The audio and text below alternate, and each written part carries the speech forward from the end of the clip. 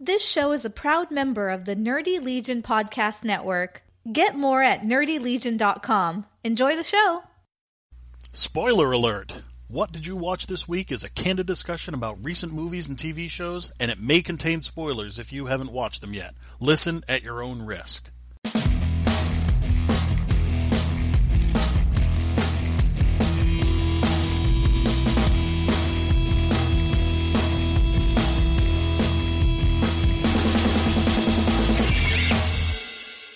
Hello, everyone, and welcome to episode 20.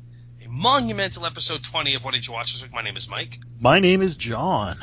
And as you know, we didn't have an episode last week, and that's because I was on vacation and I had no Wi-Fi where I was those first few days. And that was a rough week. I bet it was. I got a message from Mike that said, the only way I'll be able to record is from the bathroom. Yep. And I took the tender sensibilities of our loyal listeners into account and said, nobody wants to hear a grown man recording a podcast from the bathroom. Nobody outside the bathroom, nobody listening to the podcast, nobody wants to hear this. So we decided to do a bigger episode this week. So we got a double episode, a 2-week episode. And real quick, I want to mention to somebody that may be wondering, that haven't asked us already, episode 19, I decided to record after being awake 26 hours. That was a mistake. So, won't be doing that again. Not just after 26 hours, but after 26 hours and sitting on a comfy couch. Yes, I was sitting on the comfy couch, not the Nerdy Legion comfy couch, but my actual comfy couch. And I dozed off a little bit while recording. Only a couple of times. Only 4 times. So yeah, that was. I work nights, and sometimes I was busy. I was moving. My kids had my son had a bunch of sports. You know, we just had a lot going on. But I'm sitting on a comfy couch right now, but I am wide awake, and I'm ready to go to talk about the last 2 weeks of TV. And boy, what a couple of weeks it's been. Yeah. Our traditional greeting seems a little bit stilted here because normally one of us would say to the other, hey, Mike, what did you watch this week? But since it's 2 weeks... Hey, John, what did you watch these weeks? Whoa. Look at that. You took the ball and you ran with it. I did. Right in for a touchdown. You scored the three-pointer, and that's awesome. Nice. Thank you. Okay. You did 2 different sports analogies. You're there. Lucky it wasn't 3. Yeah, I know. I'm getting better. Well, I feel like there's different things to talk about, so I think I'm going to start traditionally and go with shows. So the big one, the first thing that I had on my list was I finished the first season of Voltron on Netflix. Nice. I've watched all, I guess it's 11 episodes, but the first episode was like 3 episodes mashed into one for a big movie. Yep. And honestly, if you watch these episodes back to back, like, you do the Netflix thing and you just hit watch next, it's going to feel like one really, really, really long movie. So they really link them together. They do. Sometimes an episode would start right where the last episode ended, and it didn't say, like, to be continued. Just that was the continuity that they were building. A lot of times when we were growing up, you'd have the shows like Transformers or G.I. Joe or even the classic Voltron, where it was like each episode was a self-contained story, and then the next week we were moved on to something else. You still had the lessons of the past, but this one was not like that. This one, it was literally like every episode fed right into the next one. Now, how long is each individual episode? Aside from the first one, like I said, that's like an hour and 10 minutes. Yeah. Each episode's like 20 minutes. Okay, all right, yeah. I plan on watching it. I just haven't yet. It was very enjoyable. There were some episodes where I found myself drifting to, like check Facebook. Well, I don't even check Facebook, but, play a game on my iPad or something because the talking got a little bit much, but lots of good character development, which is odd for an animated series. They really showed the growth of the paladins and their lions, learning new abilities with them and such. But the first season ends on a ginormous cliffhanger. I mean, we're not even talking like, this is the kind of cliffhanger that would be like in the middle of a battle kind of thing, even though it wasn't. But it's a big cliffhanger, and you're like, what's going to happen? Fortunately, right about that time, they announced that there will be a second season. They're already working on it. But I'm not a big fan of when a season ends on a cliffhanger. Smallville is always the example that comes to mind with me, and how terrible that show was for putting literally everybody's lives in peril at the end of the season. Well, another show that does that a lot is Grimm. They won't put everyone's lives in perils, but like they'll do the mid-season like cliffhanger, if you will, or they'll you know what I mean? Yeah. But my favorite part about it is they'll put like to be continued. Sorry. Yeah. So they at least know what they're doing. Right. They're like, we're doing a dick move. We know we're doing it. We're gonna do it anyways, but we're gonna say sorry about it. Right. So. That's awesome. I haven't watched any Stranger Things yet. I want to watch it really bad, but I want to sit down and watch it on my TV. I don't want to watch it on my phone or my tablet or whatever. And I haven't had the time. Yep. Because I've been on vacation, I've been busy or whatever. And like my cousin Johnny, he's watched it 3 times. Yep. The complete set, all 3. He's like, I'm on my 3rd time through, and I know a lot of the other guys, like Aaron and whatnot, they've been loving it, and I've heard so much great stuff about it, so I'm very, very excited to watch that. I'm 4 episodes in. Yeah. I've been getting feedback from other friends, kind of like you have. I got a message from one person who asked to remain nameless. We'll call him Mason. And he said that he was 5 episodes in and was not interested in continuing because he doesn't like shows that don't give you answers, and he felt that at that point he wasn't getting the answers. What's wrong with Mully to think like that? There are only 8 episodes in this season. I'm 4 episodes in right now, and I'm loving it. Wow, that would be the first negative thing I've heard about it. Yep. I'm hoping that he stuck with it. I'm going to give him my feedback when I get all the way through and compare notes, but I really love this show. You're hearing all the positive. I'm just going to throw on the hype train there. The music, they've got a band that does some covers. I've heard the music is pretty phenomenal. Oh, it sounds so Goonies and so 80s, and I'm watching it with a friend of mine, and there's been a number of times when we'll be watching it, and I'll say, that scene right there, I expected it to be stereotypical of this. This was going to happen, this. And she's like, yes, I thought the same way. But they didn't, and kudos to the writers for not going down the stereotypical route. See, this is my big issue I have coming up is, I just went this whole week without internet. And then, last night, we've been doing so much. But I know if I sit down to watch it, I'm not going to be able to just watch one episode and go away. Nope. And so it's I know I need to block out at least 2 or 3 hours to start this. And I just haven't had a chunk of time like that where I can logically do that because of work or moving or sports or whatever. So I'm really, really excited to watch it. You're in for a treat. I'm planning on finishing it up this week, probably tomorrow, but it's so much fun. It's so cool to watch. That's awesome. Well, again, go ahead. I was going to say, I do have one bit of criticism for it, and maybe it's just me, but there's a whole aspect of it that deals with, the main kid here, his older sister. She's having a romantic relationship with one of the boys at school, and her whole storyline plays out like an after-school special on ABC from back in the day. I used to love there's literally the party with the beers and the friend who's like, oh, you don't want to go all the way, and she's like, well, you can stay there and help me so that I don't go all the way, and then she sends the friend away, and, it's really after-school specially, and it doesn't seem to be contributing to the main plot at all. It almost feels tacked on. So... It's a bit frustrating. They're starting to bring her around into more of the main story, so that's good, but that aspect of it just kind of grated on me. But anyway.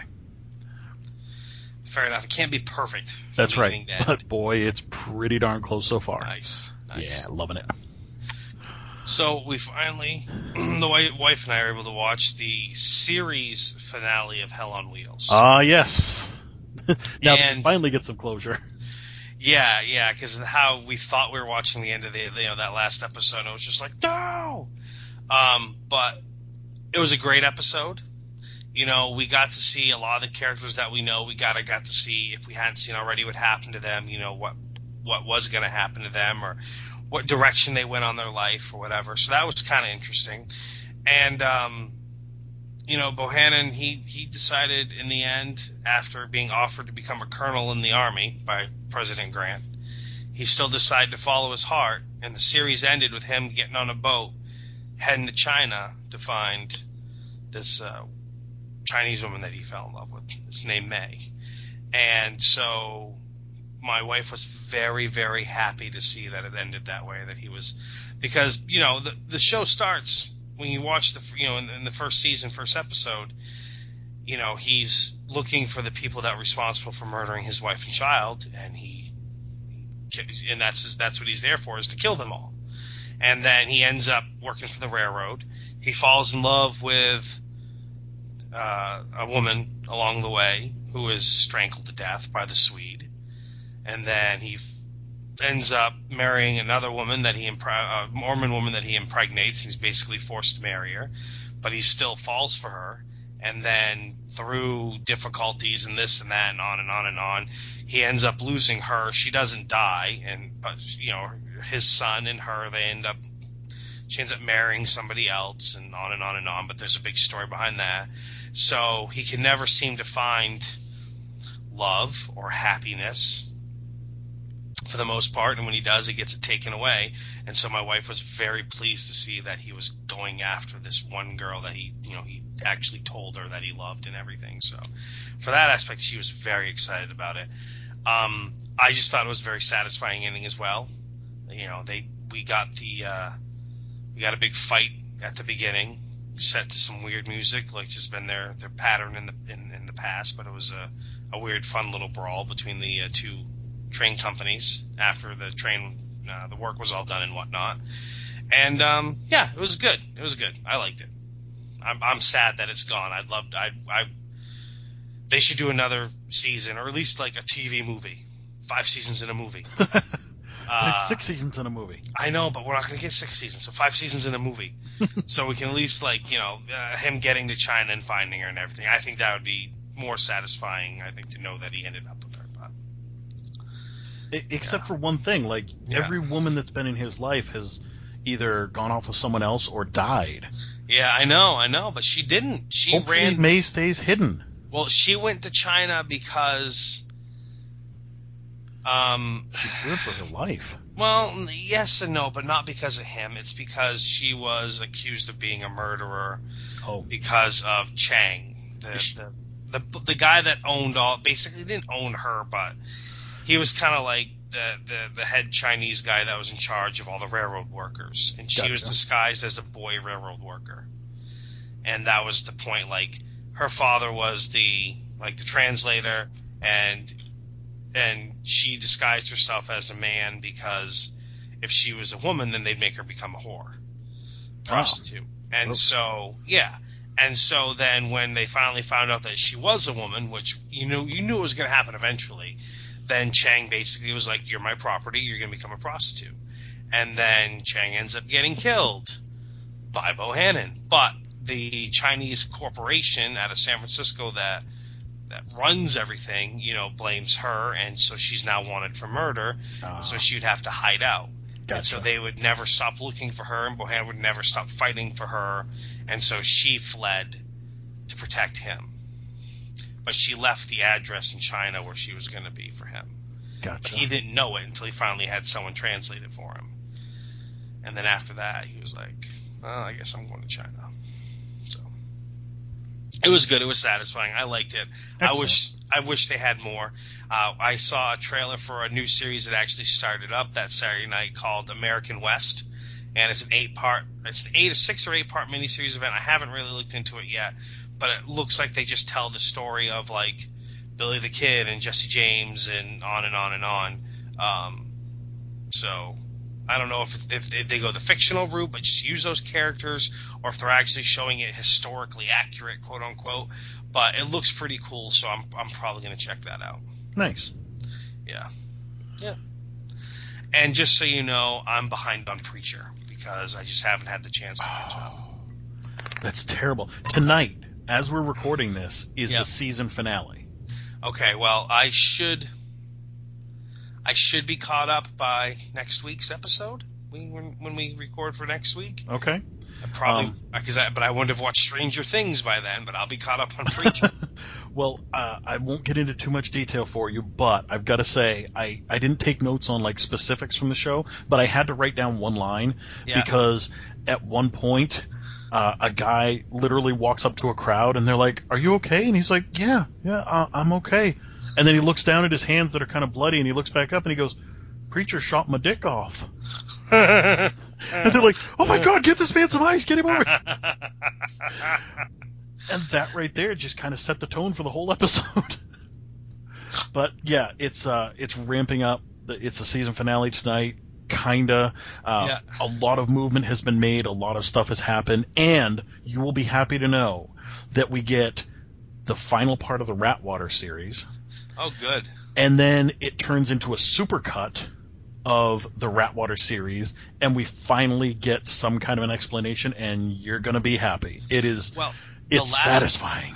Good. I like satisfying. The last episode I saw was when Jackie Earl Haley and his group were advancing on the church. Yep.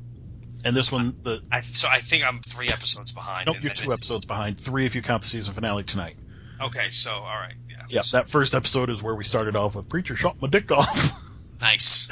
But yeah, when you see the conclusion at the end of that second episode, the one right before the season finale, you're gonna go, "Ooh!" I can picture you like clapping your hands together, rubbing them vigorously, because it's a good payoff for the Ratwater. Nice. I'm telling you. I really enjoy the Ratwater stories. So. The payoff is worth it. Trust me. I can't wait to talk about it next week.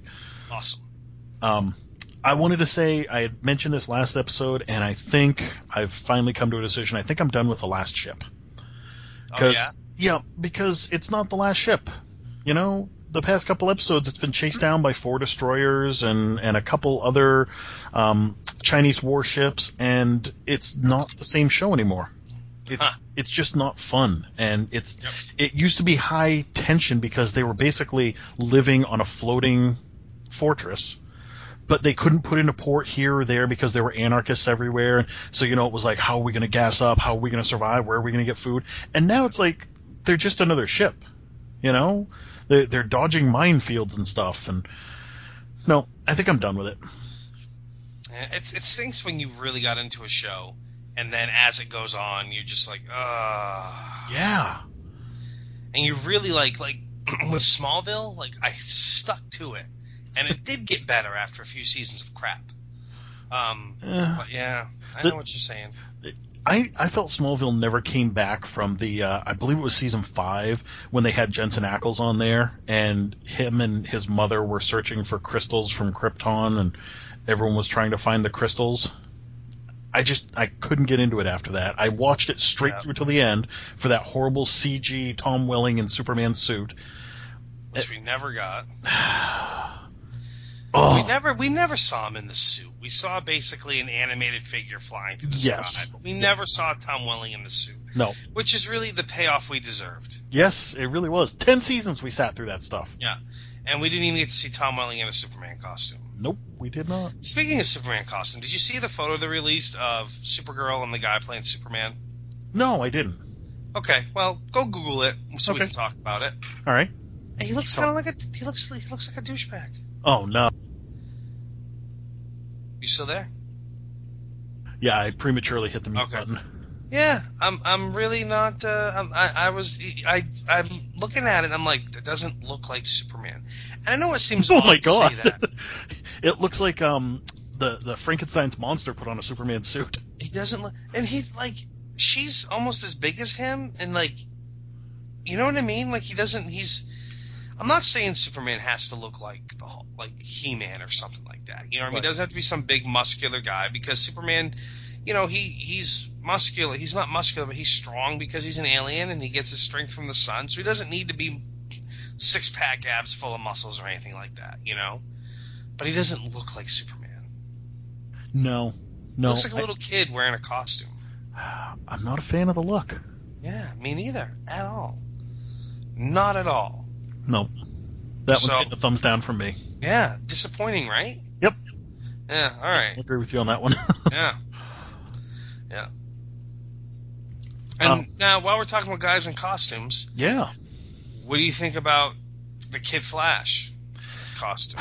Okay, let's get into this stuff. So, you want to just talk about the costume now? We'll talk about the trailer later? Okay. I haven't seen the trailer for the new Flash. What?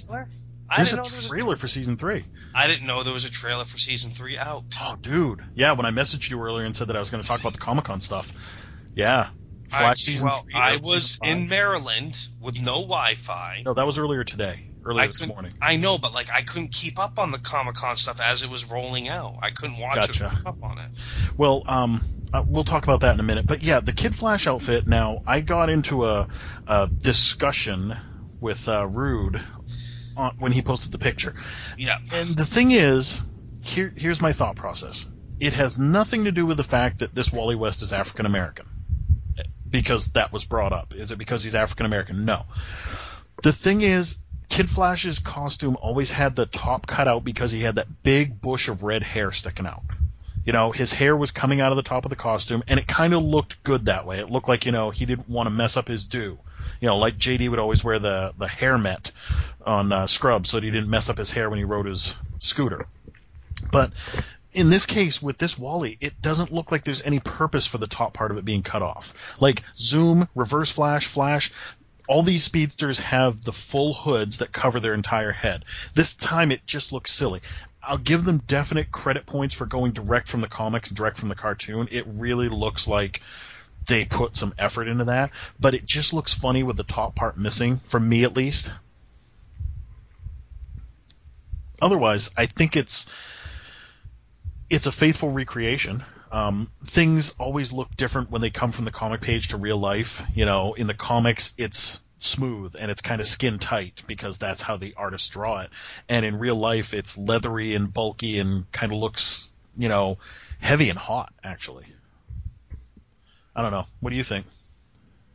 Well, I was kind of surprised that they told us basically that he was going to be Kid Flash. Like the reveal was, oh, by the way, here he is. Like, I was kind of surprised the way they unveiled it, I guess. There's a reason behind that, though. What's that reason? They said that they were getting ready to film in some outside shots, and they knew people were going to leak it. So they said, we'll get ahead of it, and we'll just reveal it now. Yeah, that makes sense. No, I'm kind of... I lean towards what you say. Yeah? Yeah, I lean towards agreeing with what you say. Okay. I don't hate it, but I don't know, it's... And so I'm just, while you were talking, I did watch half of that Flash trailer. Yep. And yeah, they're doing Flashpoint. They are doing Flashpoint. And that's pretty awesome. And I heard it's going to affect the other shows as well. I hope so. Like, from what I was reading, it's going to have adverse effects on all, because they're all in the same universe. It has to. Right. And so yeah, they're doing Flashpoint. That's awesome. So some of this stuff that I'll bring up you might have missed because it was Comic-Con related, but on that note, they were talking about Legends of Tomorrow, and they said that they're going to have the Legion of Doom. And their version of the Legion of Doom is going to be people that we've already seen. So it's going to be Damien Dark, Reverse Flash, Captain Cold, and John Barrowman's character. Why can't I think of it? Malcolm Merlyn. Malcolm Merlyn? Yeah. So those four will be making up the Legion of Doom to the Justice Society of America, who we've already met, Our Man, and there's a couple others that have been guaranteed to be on there. Which is interesting because are they going to be taking on Flashpoint versions of these villains? Or are they going to be taking on just these villains from different timelines? Like maybe the villains got their hands on some time travel technology? Because Captain Cold, as we all remember from first season of Legends of Tomorrow, nobly sacrificed himself. So now he's going to be a member of the Legion of Doom. How are they planning on doing that? Is, again, alternate reality or time travel or some combination? Probably Flashpoint. Which would be great. I think it's going to be Flashpoint related, which, by the way, I just finished that trailer, and it is awesome. Isn't it? It really love is. Seeing the heavily bearded Reverse Flash. Yes. he will be the Reverse Flash of the Legion of Doom. Okay. Nice. And yeah, it's so here's the interesting thing about the trailers from Comic-Con. Okay, Yep. So you had trailers like that were, there were little flashes from the other seasons, no pun intended, but for the most part it was all what's coming up in the next season. Then you had shows like Gotham or Lucifer, where they'd be like, here's the teaser for the next season of Lucifer, and it was like 2 minutes long, and 1 minute and 40 seconds was all just scenes from the first season. And they never included any scenes that showed Tricia Helfer, even though they've already announced a month ago that she's going to be the mother that escaped from hell in season 2. So it was really disappointing. Gotham was the same way. Gotham's trailer for season 3 was, I think, 4 minutes and 20 seconds or something. And almost 4 minutes of that was nothing but rehashes from the past 2 seasons. Don't give me a teaser trailer for the next season by just showing me everything that happened. This isn't a previously on. This should be whetting my appetite for the next season, like Flash did with Flashpoint.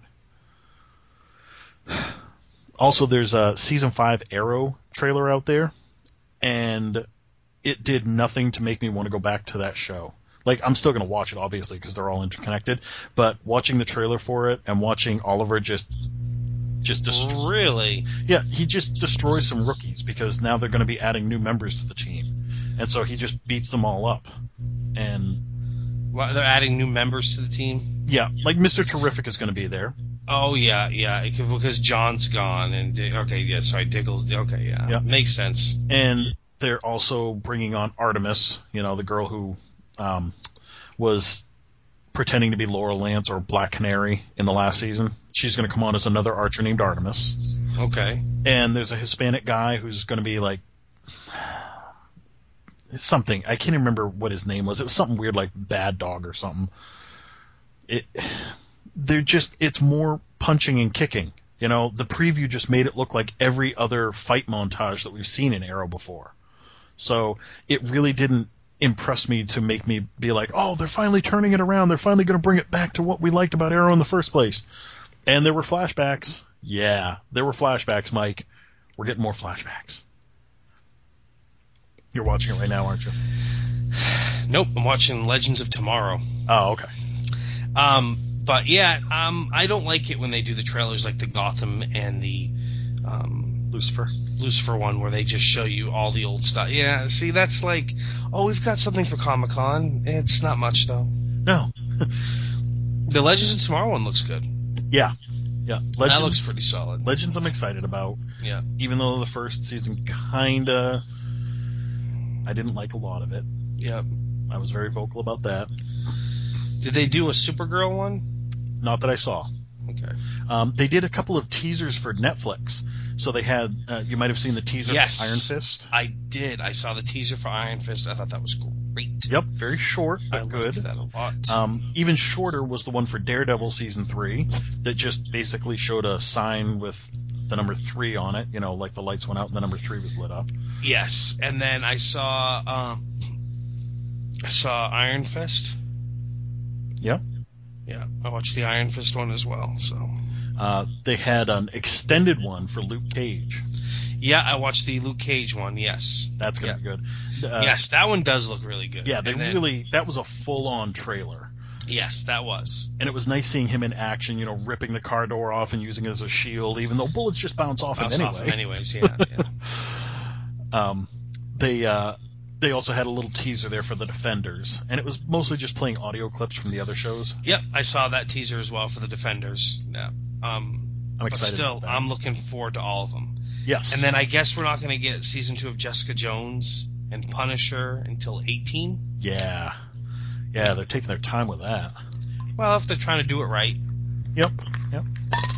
I think they're doing. I don't know how much they're going to integrate it into the rest of the Marvel universe, or if they're gonna how Agents of S.H.I.E.L.D. goes with the movies a lot. Kind of, yeah. Yeah, it did the first season more so than it does now, but still, it has the movie. The outcomes in the movie does affect the show. Yes. I wonder if they're gonna keep the Netflix universe kind of like they're gonna acknowledge things going on, but they're not gonna be as intertwined. Right.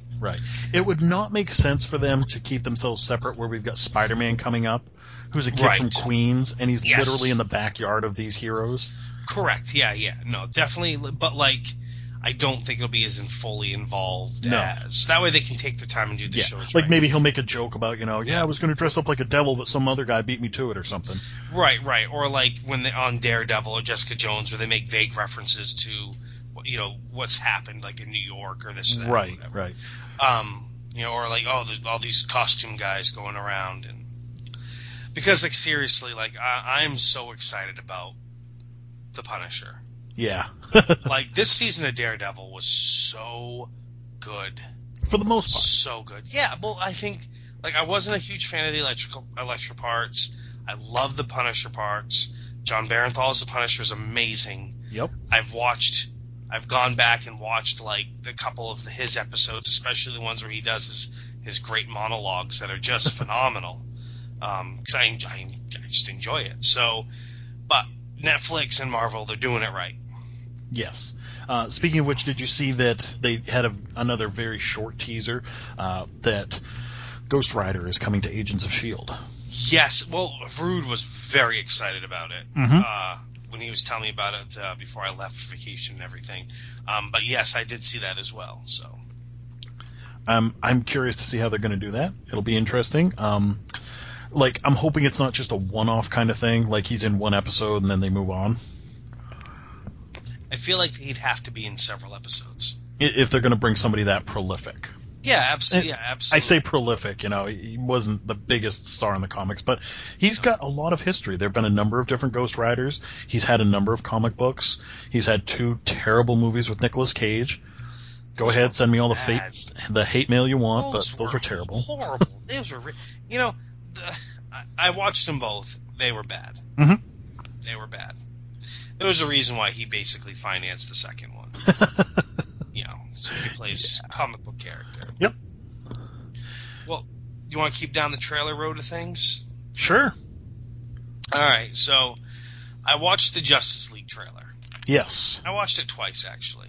Yep, I've seen it 3 times. The one thing I came away from it, the biggest thing I came away from that, with that or whatever, is how much lighter the trailer is than anything Batman v Superman. Yes. There's joking, you know what I mean? Like, the whole trailer is very lighthearted. Yeah. Even Batman seemed lighter. Yes, and they didn't. I don't know if they did it on purpose, but they did but I did see promotional footage later, but they didn't mention or show or do anything with Superman or Clark at all in it. Right. And then I saw, like, a promotional photo for it or something later on, and there's Superman front and center. Right. But I think that the lightheartedness of this, I think that they put that trailer together like that because that was one of the biggest criticisms of Batman vs Superman, was that there was literally no lightheartedness. So it felt like they were like, oh yeah, we'll watch this. Yeah. Well, but it made me want to watch that movie. Not just the lightheartedness, but it seemed like you've heard me on this before. Yep. Grant Gustin is my Barry Allen. I love him. The TV show is great. Yes. But, seeing Ezra Miller, Ezra Miller is a guy with resting bitch face. Yeah. But seeing him in this role, I felt good. I was like, yes. And I kind of wondered, like, when Batman's in his, hideout, lair, room, whatever, you see the Flash costume kind of hanging there, but it looks like a normal Flash costume. Yet we see him all armored up in the trailer. Yeah. And we've seen him in the promotional videos. I wonder if they're pulling what Tony Stark did for Spider-Man. Kind of gave him a new suit. Oh, yeah. I'm wondering if Batman's like, hey, we could do better for this suit, and he's going to be the one to... I mean, I did like that part in the trailer where he comes in, where Barry Allen comes in, and he's like, oh, Barry Allen, I'm Bruce Wayne. He's like, and you say that like it's supposed to make me feel good about a strange man sitting in my hideout, basically. My second favorite chair. Yeah. So, I mean, like that, and then, the whole bit with how he was looking for Aquaman and everything. Yeah. Like, it was done well. Yep. It was done well. Like, actually, I watched that trailer and I go, you know what? I do want to watch that movie. I don't like Cyborg's look, though. No, I don't like it either. It was very, geometric. Yeah. I don't know why, I know it was boxy, wasn't it? Not just boxy, but like weird angles and weird like pieces jutting out here and there. Yeah. It looked like it was carved out of a crystal rather than metal that can adapt and move. Yeah. That was weird. But yeah, it definitely felt better. Yeah, I'm excited to see this one, whereas from the first trailer I saw for Batman vs. Superman, I was like, I don't know that I want to see that movie. Yeah. And then, the trailer for Wonder Woman. Yeah. I cannot wait to go see this movie. I cannot either. It looks so good. Yes. And I love the time frame it's taking place in. Yep.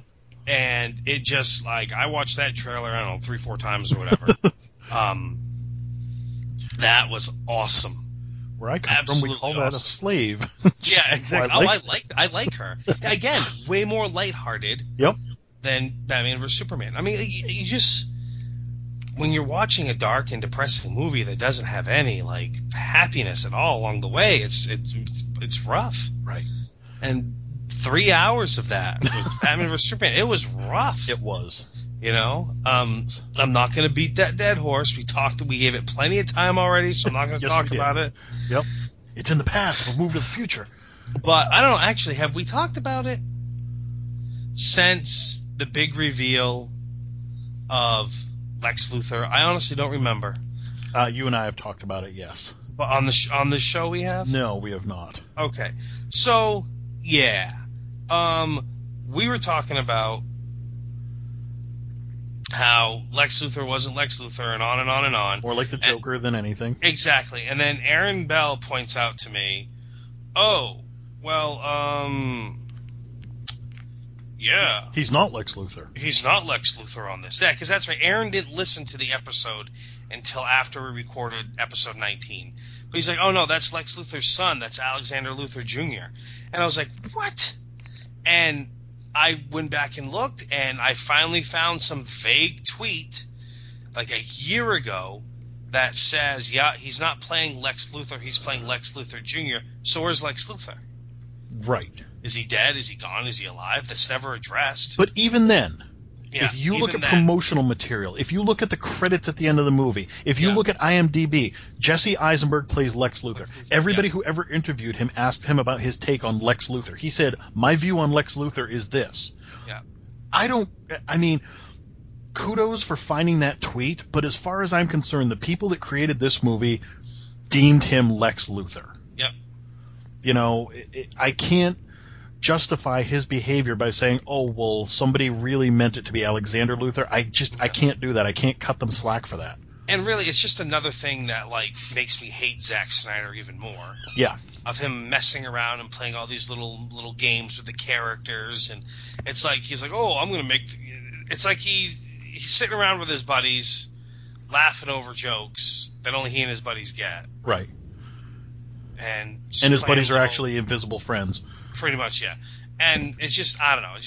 I'm trying not to curse up a storm, to be honest, but I can't think of any other way to describe my distaste and displeasure for his games he's playing with the characters. But whatever, I digress. That's right.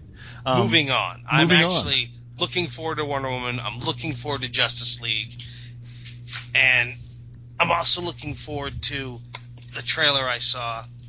Sorry, I dropped my pad of paper. I saw a trailer, and a movie I never heard that was coming out. Tom Hiddleston's in it, so, that's got to be good, right? Kong Skull Island. Yes. Did you see that? Yep. That looks awesome. I have a thing with King Kong movies. Yeah. I'm kind of over them. Yeah. The trailer does look really good, but I'm definitely not that excited to go see it because it's just another King Kong movie. Again, I think it's because it's not because it's a period piece, but the time frame it takes place in. Yep. I enjoy that. It just looks like a great flick. I never watched Lord of the Rings director, what's his name? Peter Jackson. I never watched Peter Jackson's King Kong movie that he did. So you swap Adrian Brody in for Tom Hiddleston, there's your movie. I don't know. And it had Jack Black. Yeah, this has got Samuel L. Jackson and John Goodman and Tom Hiddleston, and so I do want to see this. I do want to see this. So I thought the trailer was awesome. I'm kind of a little excited to watch that. Good. I'm not taking anything away from that. I'm just saying that for me, it's a pass. Yeah, that's cool. I did see an odd trailer for a movie that I hadn't heard of. Okay. King Arthur. I watched that trailer as well. It's got the guy that was on not Hell on Wheels. Sons of Anarchy. Sons of Anarchy, yeah. Charlie Hunnam. Yeah. He's playing Arthur in that. I watched this trailer and I felt like I was going through waves. Like, I saw Charlie Hunnam and I went, oh God, they're putting this guy in there because they want the women to have something to look at. And sure enough, there's many scenes of shirtless guys, including him. And then I got piqued because I saw some of the CG and I saw what looks like a pretty convincing Morgan Le Fay. And then it dropped down again when I'm trying to figure out if they're like, are they street thugs or are they like muscle for a local collection agency? Yeah. And then it went back up again when it said from Guy Ritchie. And I went, oh. Yeah. Same here. The last two Sherlock Holmes movies. Except for that Madonna on the Island movie he made. Yep.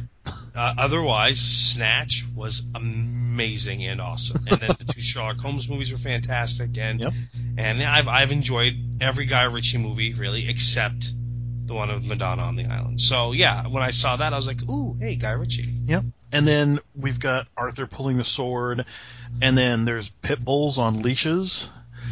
And then at one point, he's actually wearing what looks like a leather jacket from that period. Yeah. Yep, I saw that. It was really bizarre. Like, I kept being like, ooh, aw. Nice. Yeah. And I watched it. I reacted the same way when I watched it. I was like, I got done and I couldn't decide, do I actually want to watch this movie? Exactly. Yeah. I was like typing my notes and I'm like, am I going to give this a pass or am I going to give this a sell? I don't know. Yeah. I just don't know. I think I need to see a little bit more about it. Like some of the story plot details and maybe another trailer. I don't know. I saw a trailer for Mechanic Resurrection. Are you familiar with the Mechanic movie?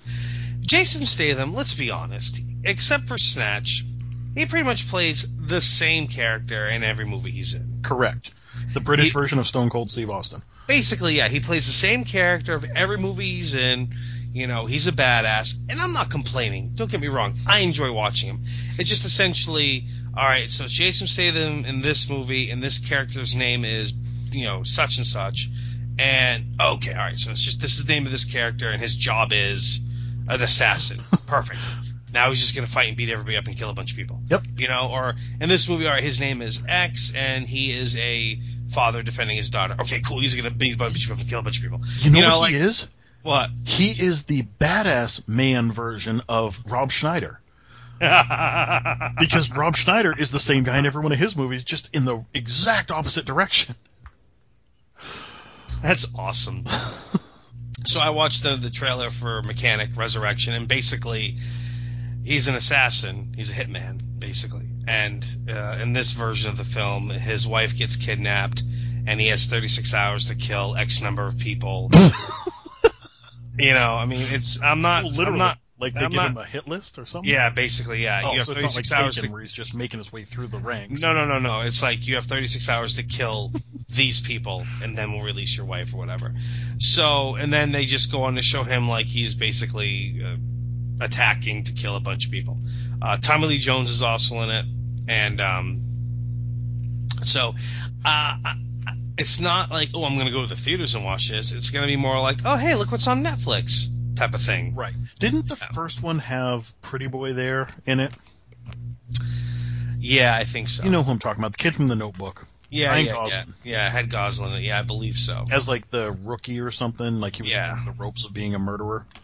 Right. But anyway, so I saw that one, and then I saw another trailer, which I'm going to watch this movie, rather. I don't know if I'll watch it in the theater. Maybe. I don't know. But it's called Skip Trace. Okay. Have you seen this one? No. It's a Jackie Chan flick. Oh, okay. That explains everything. It's a stereotypical Jackie Chan American movie where it's Jackie Chan and, Kevin Hart? American guy. And it's not Owen Wilson, and it's not Chris Tucker this time. It's Johnny Knoxville. Oh, really? Yeah. And essentially, Johnny Knoxville, Jackie Chan's bringing him in, almost like, have you seen The Rundown? Yeah. Oh, yeah. I love The Rundown. Okay. It's basically The Rundown, but with Jackie Chan and Johnny Knoxville. And Jackie Chan's playing the rock character, and Johnny Knoxville is playing the Sean William Scott character. Kind of. But I'll still watch it because you know how much I like Jackie Chan. Yep. And surprisingly, I love The Rundown. That's a great flick. That movie has got all kind. I love my favorite scene in that movie, and I've stolen this line a lot whenever it's possible. My favorite scene in the movie is when he's in the bar in Brazil, and he's talking about the Brazil nuts and how expensive they are, and on and on and on. And she just goes, "Yeah, we just call them nuts here because you're in Brazil." And the tree in the backyard is where you can get those. Exactly. Yeah. And so it's like I'm like, oh, that's awesome. So it's like fast forward, I'm watching Wrestle Kingdom 10 this year, and there's this guy named Fujiwara, and he invented or perfected the Fujiwara armbar. And the American commentator goes, and there's Fujiwara putting I guess he just calls it an armbar on the guy. So nice. Yeah. I saw a preview for Jack Reacher 2. I also saw that. Was that the one where the sheriff shows up to handcuff him in the beginning? Yes. And he says 2 things are about to happen. 1, that phone's going to ring, and 2, we're going to put these handcuffs on you and you're going to jail. Yeah. And then it happens. Yeah. Well, it starts out with what's going on here. Well, that one guy beat up all these guys. Yeah. Still sitting in there. Yeah. I know Rude has a problem with Clint Eastwood. Jeez, with Tom Cruise playing. I don't know where that came from. I think you need to turn in your man card if you're confusing Tom Cruise. And I'm not. But anyways, Rude has a problem with Tom Cruise playing Jack Reacher because Tom Cruise is 5'6", and he's not a big big felt whatever looking guy. And in the books, in the Lee Child books, Jack Reacher is like 6'3", and he's just jacked and built and everything. He did enjoy the first Jack Reacher movie. Good. But he just has a problem with Tom Cruise playing him because he doesn't find him to be believable. I think, like, if, let's just say, The Rock was playing Jack Reacher, it would be more believable to Rude. I have a problem with Tom Cruise in general. Yeah? Yeah. I just don't like him. I think he's a little psychotic. His acting is a bit over the top, and if you notice in his movies, he always, like the camera angles and everything, he always appears to be taller. Like, yes, he kind of goes crazy and insists that they make him look like a tall person, even though he's really short. Yep. Well, he's got he's got the pull to do that. Yep. So. But that looks like it'll be a fun movie. I don't know about theater, maybe Netflix. Exactly. I'll definitely watch it at some point. I don't know if I'm going to go theater bound on that. But yeah, I'll watch it at some point. They had Walking Dead did another trailer like the other ones where it was like all these scenes from the first couple seasons. Yeah. Before finally getting to like a minute of new footage. I'm just not going to bother with Walking Dead anymore. I still love it. I'm very excited to see this. A lot of scenes of Negan they were very careful about showing scenes that didn't include any of the people who were kneeling down at Lucille. Yeah. But a lot of scenes of Negan. We got some scenes of Ezekiel, the big black guy with the dreadlocks, and the tiger who runs the kingdom. Mm-hmm. It looks like it's going to be a tense season. I'm excited about that. Didn't need to see 3 minutes of previously on before seeing the little clip that I got to see. Star Trek Discovery, the new Star Trek series. Yeah. Another teaser. Just like... Oh, I didn't know there was another teaser. Oh, and it's called Discovery. Yep.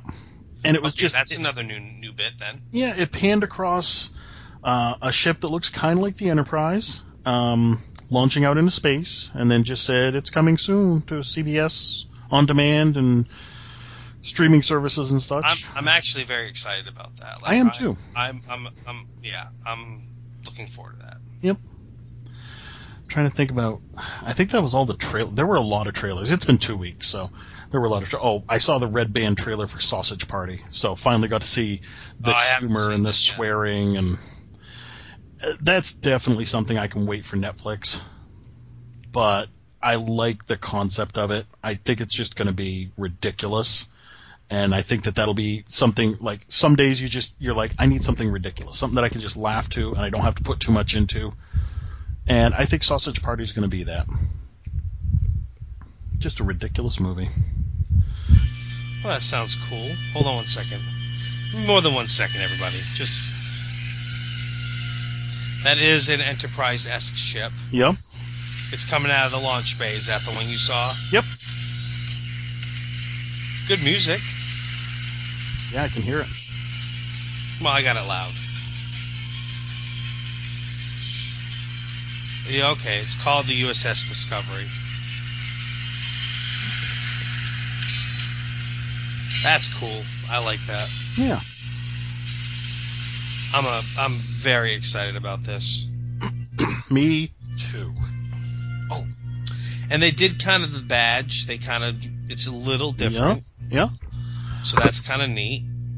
Yeah, it's amazing. We had Star Trek on for so many years from when The Next Generation took off. Mm-hmm. And then we had The Next Generation, and we had Deep Space Nine, and we had the other one with the Voyager. Thank you, Captain Jane.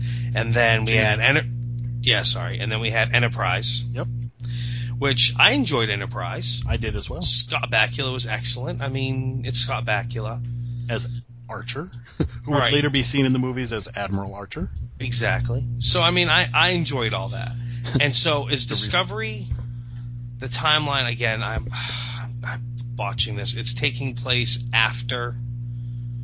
When's it falling in line? I believe it's falling in line around the time of the classic series and what the new movies are falling into. Okay. All right. If I'm not mistaken. All right. Fair enough. I'm sure Meringue will correct us on this. Absolutely. If I haven't already looked it up before then. Speaking of Star Trek, I went to the movies when I was in Maryland, and I went saw Star Trek Beyond there. I saw Star Trek Beyond up here. What did you think of it? I enjoyed it. I enjoyed the heck out of it. Yep. I was worried originally because I thought, Justin Lin, Fast and the Furious, it's going to be, everyone kept calling it, and I even got in on that, Trek, Too Furious or something like that. Yeah, exactly, yeah. I do agree that classically Star Trek, Next Generation, Voyager, etc., are more diplomatic, more cerebral than just all-out action, which this one definitely was. But I still really enjoyed it for what it was. Nice. Yeah, I too. Excuse me. I really enjoyed Zachary Quinto as Spock. I enjoyed Chris Pine as Captain Kirk, and I don't know what his name is. The guy that plays Bones. Oh, I will go as far as to say I love him as Bones. He is awesome. All I could think of was Judge Dredd, and I'm like, no, that's not his name. Know. Right. But he was Judge Dredd, the new Judge Dredd. Yep. But I tell you what, those characters together in all three of those movies, the way they interact with each other. I said this after the second flick. I'm going to keep saying it now. If they did a TV series with them as the actors, as the characters, I would love it. Yep. I would love to watch a series because these actors together playing those characters. I love it. Absolutely love it. Chris Pine is so great as Shatner. Shatner as he did have a few Shatner moments, though, didn't he? Yes, he did. Are you telling me that you can't fly this thing? I'm like, dude. And Zachary Quinto. Sheldon. Yeah. Zachary Quinto as Spock. Okay. But no, I love Zachary Quinto as Spock. He is amazing as Spock. Yep. And then, like I said, the guy that plays Bones. Absolutely love him as Bones. The way it's just so great. The way he's just hates everything. Yep. He's so pessimistic about everything, but in a hilarious way. I love it. Yeah, I think it's not so much a downer as he's like he's just like a comedic kind of. Yes. He does it in a way with which it's not depressing. It's funny. Yep. So yeah, I really enjoyed the movie. I actually look forward to watching it again. I don't know if I'll go to the theaters again and see it. Right. But I definitely look forward to watching it again, so I can see those other little things maybe I missed. I will say this though, the second they introduced, was it Krull? Was that it? Krull or something like that? Krull. I think it was Krull. When they introduced him and we saw the old, as soon as we saw the old video footage on the Franklin, my brain's not functioning for some reason. I was like, oh, he was on the old ship. I didn't know. I didn't call him being the captain of the old vessel, but I was like, these guys were the ship. They were the crew of this ship that's disappeared. Right. Especially after we saw how he would suck the life force out of people to make, to continue himself or whatever. I was like, yep. Right, because that's standard Starfleet procedure. Exactly. But yeah, I was just immediately like, yep, okay. So I know that these guys are the missing crew of the ship, or, they've been, because I'm like, he has to have a reason why he hates the Federation and wants to destroy it and everything involved with it, and it's because he feels abandoned. He feels like he was abandoned after the war. After the war, yeah. Going beyond there, he hates the Federation because they didn't make him, he wasn't a soldier anymore. Right. Yeah. But, so it gave justification. I mean, I'm sure a lot of people were happy that they didn't try to. I liked Benedict Cumberbatch's Khan. Yes, I didn't have a too. problem with it at all. I enjoyed it. I know there were some Khan purists that hated that they tried to redo the character because they loved that movie so much. So, I mean, I guess I'm glad they went with an original story for this movie as opposed to trying to, maybe do their own version of the original Part 3. Right. 2. 3. Yeah. 3, yeah, because Khan was 2. So, but I would love to see another movie. I hope they do a 4th movie. I think that they're already they are already planning it because they said that Chris Hemsworth is going to be back as Kirk's dad in some way, shape, or form. But he's already signed on. Oh, okay, that'll be now. I mean, he died in the first movie, sacrificing himself to stop Nero's ship. Exactly. But they said that he has signed on to be in the 4th movie, so that'll be interesting. That will be interesting. Could be alternate timeline, mirror universe. Ooh, they haven't touched the mirror universe yet. I wonder, though, because they talked about William Shatner was going to have a cameo in this movie or something like that. They somehow found a way to involve him. I remember reading it, and I thought, oh, how are they going to do this like they did Spock? And I'm like, is it because they showed a picture from? Is that how? I don't know. Yeah, because I don't remember seeing him in the movie any other way besides the photo. No. So. No. There were some nice, touching tributes to Spock in this too. Yeah, there were. There were some really Nimoy. good ones. Yeah, absolutely. I really enjoyed that.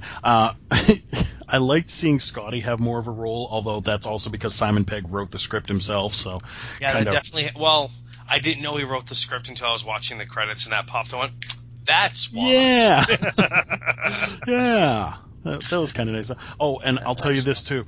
I had a problem with the motorcycle because I'm like, why do they have a motorcycle on a starship?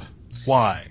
And after the movie, I was sitting there with Mr. Meringue, and he said, well, typically, it was actually common for starship captains and people who were going to go on these trips to bring personal items with them, even if it was like, an old car or a motorcycle, something that reminded them of home because they were going to be out in space for so long. So I stood corrected. You stood corrected pretty much instantly. Yep. Yeah.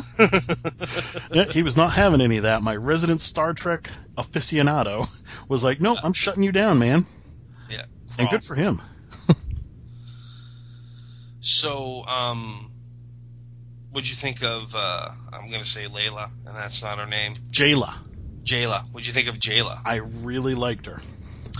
Now, I think we'll see her in going forward. Maybe. I know they talked about her going to the academy or whatever, but I bet you we'll see her going forward. Well, she's certainly not going to be on the next Kingsman movie, so she's wide open for this one. Although, not at all. I mean, did you see the news that Harry is going to be back in the second Kingsman somehow? Really? Yeah. No, I didn't know that. I want to say Colin Firth. Is that him? Yeah, it is. Yeah. The director tweeted a photo of him with Colin Firth and said, guess who's back on set today? So I don't know if that's a flashback or if that's... I bet you, well, it has to be in some sort of flashback. He blew up in the beginning of the first one. Well, not in the beginning, but, when he met with Mark Hamill's professor and the head exploded, he was in a coma for months, so maybe they're going to say that he was shot in the brain but not in the part that mattered? I don't know. Brain matter. But So also I was down in Maryland. I took in the new Jason Bourne movie. Oh, yeah? Titled Jason Bourne. I almost went to see that this weekend, but I just couldn't, I couldn't bring myself. It wasn't like, oh, I don't want to see it. Nothing, prompted me to. And everybody that I talked to who was like, hey, you want to go see it? They were like, I can skip it, or I'll see it maybe. So what do you think? Well, I like the other Bourne movies. I like them all. Including the one with Jeremy Renner? I did like the one with Jeremy Renner. Okay. It's they didn't try to say he was Jason Bourne. No. They just said he was also, a member of Treadstone. So they made it make sense, in a way. But I really enjoyed this flick. We learned more about his history, about his past, and why he is, how to join Treadstone originally, and how the deception started back there from the CIA to him and everything, especially involving his father. But there was some good fight scenes. There was some good action scenes. That one scene in the trailer? Have you seen the trailer, I'm assuming? Where they show where he walks out and he punches that guy in the face with one punch and knocks him out and everything. That happens in the movie, but not that camera angle. You don't see that punch in any way, shape, or form anywhere in the movie from that camera angle, so I thought that was funny. Because I kept kind of waiting for that to happen. Right. And it didn't. But, no, I like the movie. I wouldn't go to the theater and see it again. No. And I honestly can't give it the hard sell, oh, you got to go see this on the big screen or whatever. Okay. I encourage everyone to watch it. Mm-hmm. Maybe wait for home video if you want. But I definitely encourage everyone to watch it. I enjoyed the flick. It was a good action movie. It was PG-13. So, it wasn't Taken 3 PG-13 where they took out all the blood to try and keep it. You know what I mean? Oh my God, that was so terrible. That was dubbed over the language. Horrendous. When they dubbed over the curse words and you see a guy get shot point blank with a shotgun and you see his jacket blow open, but there's no blood. No blood whatsoever. Yeah. I remember, because we're sitting going did they just edit out swear words? I believe they did. You could see his lips cursing. You could literally see. You could see the word, he said the word fuck. And that's not what the audio we got. No. And it wasn't even good, forget you, Mr. Falcon, or anything cool like that. It was just. It was like USA at 3:00 on a Sunday kind of. Yeah. Yeah, it was bad. And then the blood was removed. So, they worked really hard to make the Taken 3 a PG-13 flick. Yeah. Whereas this was clearly shot to be a PG-13 to get a wider audience, and they did good. There's espionage, there's spying, there's going to different countries, there's some good fights, good car chases and whatnot. Of course, it did feel a little Michael Bay-ish at times. Boo. But it wasn't explosions. Is if you change, okay, it was the car crash. The car crashing was the Michael Bay explosions in this movie. You know what I mean by that? Yep. The fact, you take a Michael Bay movie with all his explosions and change them all to car crashes, that was his flick. There was so many cars that got stove up during the chase scene. It was kind of over the top. Wow. And there's this one scene where you have to watch it, and I found myself going, could that vehicle really do that to those vehicles and still function? It made me want to look it up. Yep. Is this actually possible? And then, of course, there is one big plot hole which bugged me and still kind of bugs me. Okay. And it was, there's a girl on the CIA that helps with Quote Fingers Bourne. Julia Stiles? No, she's in it. Vikander? She not Julia Stiles. She's obviously in it. Her character she's basically works for a Snowden type guy. You know what I mean? But anyways, the other girl that you said. All right, so her character helps Bourne, and you can tell that she doesn't like the Tommy Lee Jones character, who's the head bad guy in this one, if you will. You know, he's the head American doing things for America, but he's the bad guy, quote unquote. America. Yeah, but we don't know why she doesn't like him. Okay. We don't know why, other than she never even says like, oh, I don't like the way he is, or I can't stand behind his actions and what he does, or this or that. She just doesn't like him, doesn't want him to be the boss. She wants to be the boss. But other than maybe that was the reason why, there's no clear-cut reason or explanation, or for whatever it is, no backstory given as to why she's helping Bourne. So. Oh, that's too bad. Yeah, so that one kind of plot hole, I was like, all right, well, I mean, we could assume it was this, but normally they tell you kind of point blank, this is why. Right. And they didn't at all. And then once again, like with the other movies, you know, like what was it, the second flick when his girlfriend gets killed, splattered. Yeah, and like he goes kind of he gets sucked back into fighting with the CIA because of not like a mistaken identity type of thing. So they just assume that he's done something when he hasn't. The same scenario kicked into place here. Like Julia Stiles' character Nikki does something. And because she's associated with Jason Bourne, then he must be involved as well, type of thing. And that's how he gets sucked into this story. Okay. Because she does something, and she looked at, like, his file, so he must be involved. He must have asked her to do it. And so they just assume that, he's behind it, when in fact he had nothing to do with what she did. And then later when she goes to say, hey, I read this, then they're tracking her, and they tracked her to him, so they assumed that, obviously he clearly was involved. So then they just, put out a kill order on him immediately because he's Jason Bourne. But yeah, so I'm not saying go to the theater and watch it. I'm just saying watch it. When it comes out on home video, sit down and watch it. You won't be disappointed. Good. Good action flick, and yeah, I liked it. Nice. Which is funny because I had watched, because in the condo we had, they had DirecTV, and I had watched the Bourne. I'd watched the second one. I keep wanting to call it Continuum, but it's not Continuum. Ultimatum. I had watched the Bourne Ultimatum earlier in the week, and that really drove it home. You know what? I'm going to go watch this when it comes out. Nice. And the movie theater I went to, it's kind of weird.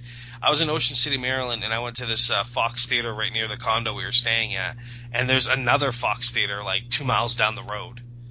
And there's like 3 or 4 movie theaters on this strip, this stretch of road, and they're all owned by the same company, which is hilarious to me. That's weird. Yeah, it is.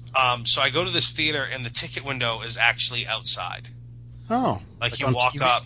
Yeah, like on TV or New York City or whatever. Like you walk up and you buy a ticket, and then you go in the doors to go inside the building, and the concessions are right there, and then you just go find your theater.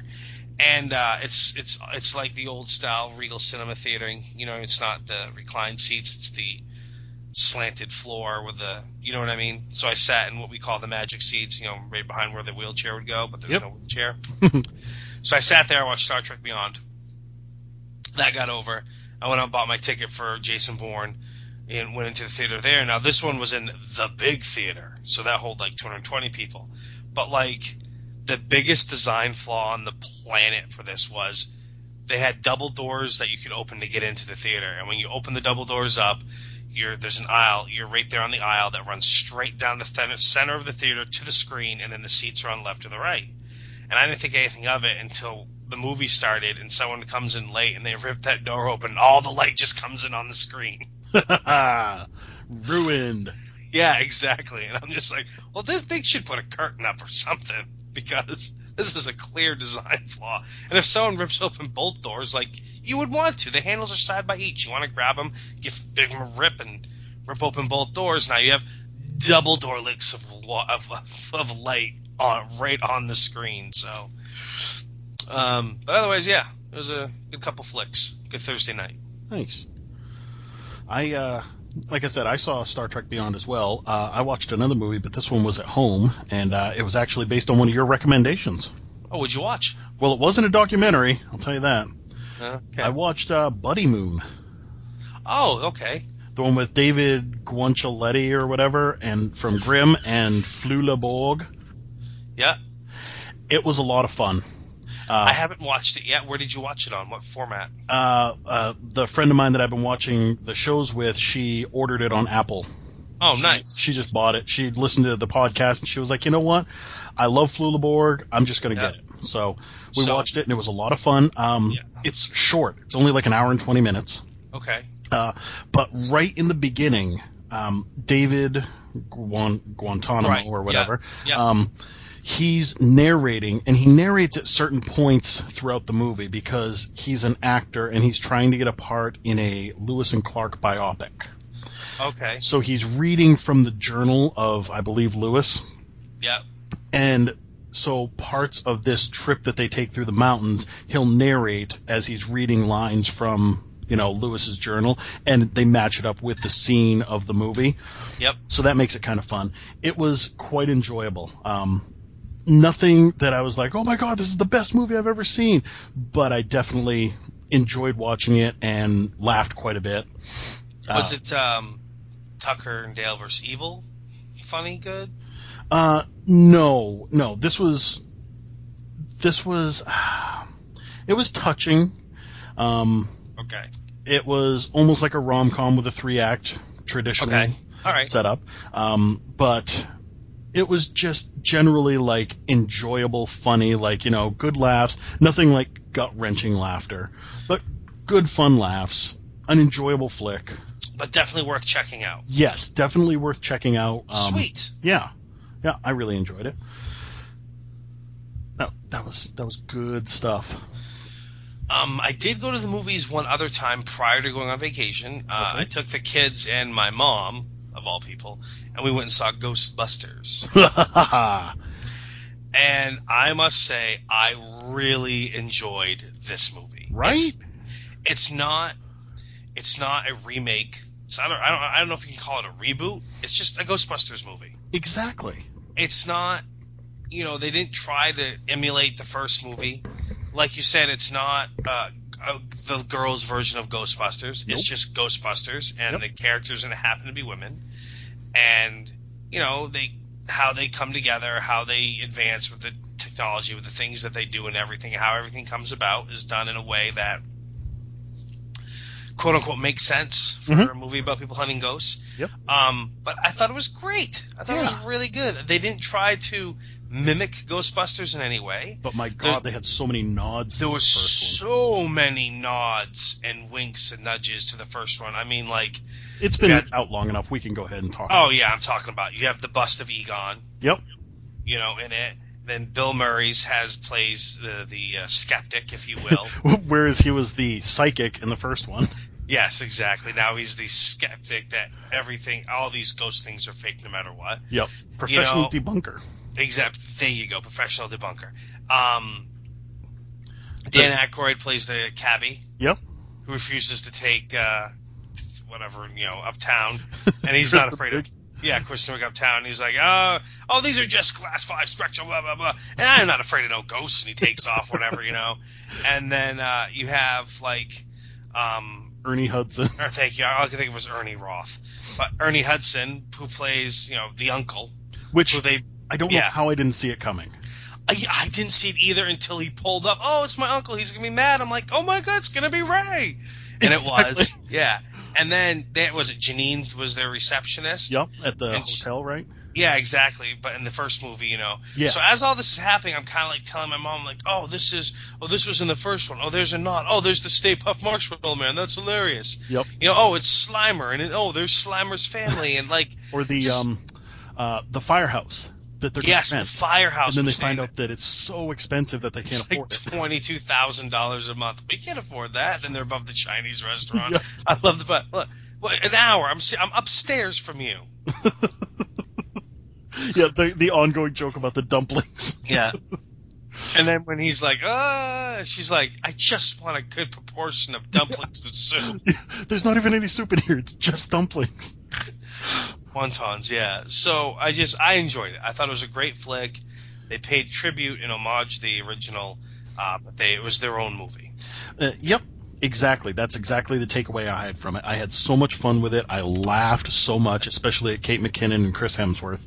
Oh my goodness, Kate McKinnon. Oh yes, they were both amazing in it. She surprised me. Like I said, going into it, I didn't know a lot about her, and I wasn't sure whether I'd find her annoying or awesome. Some of the previews made her look annoying. Nope, she was great. Chris Hemsworth, the role he played was just because that's not the role he normally plays. Nope.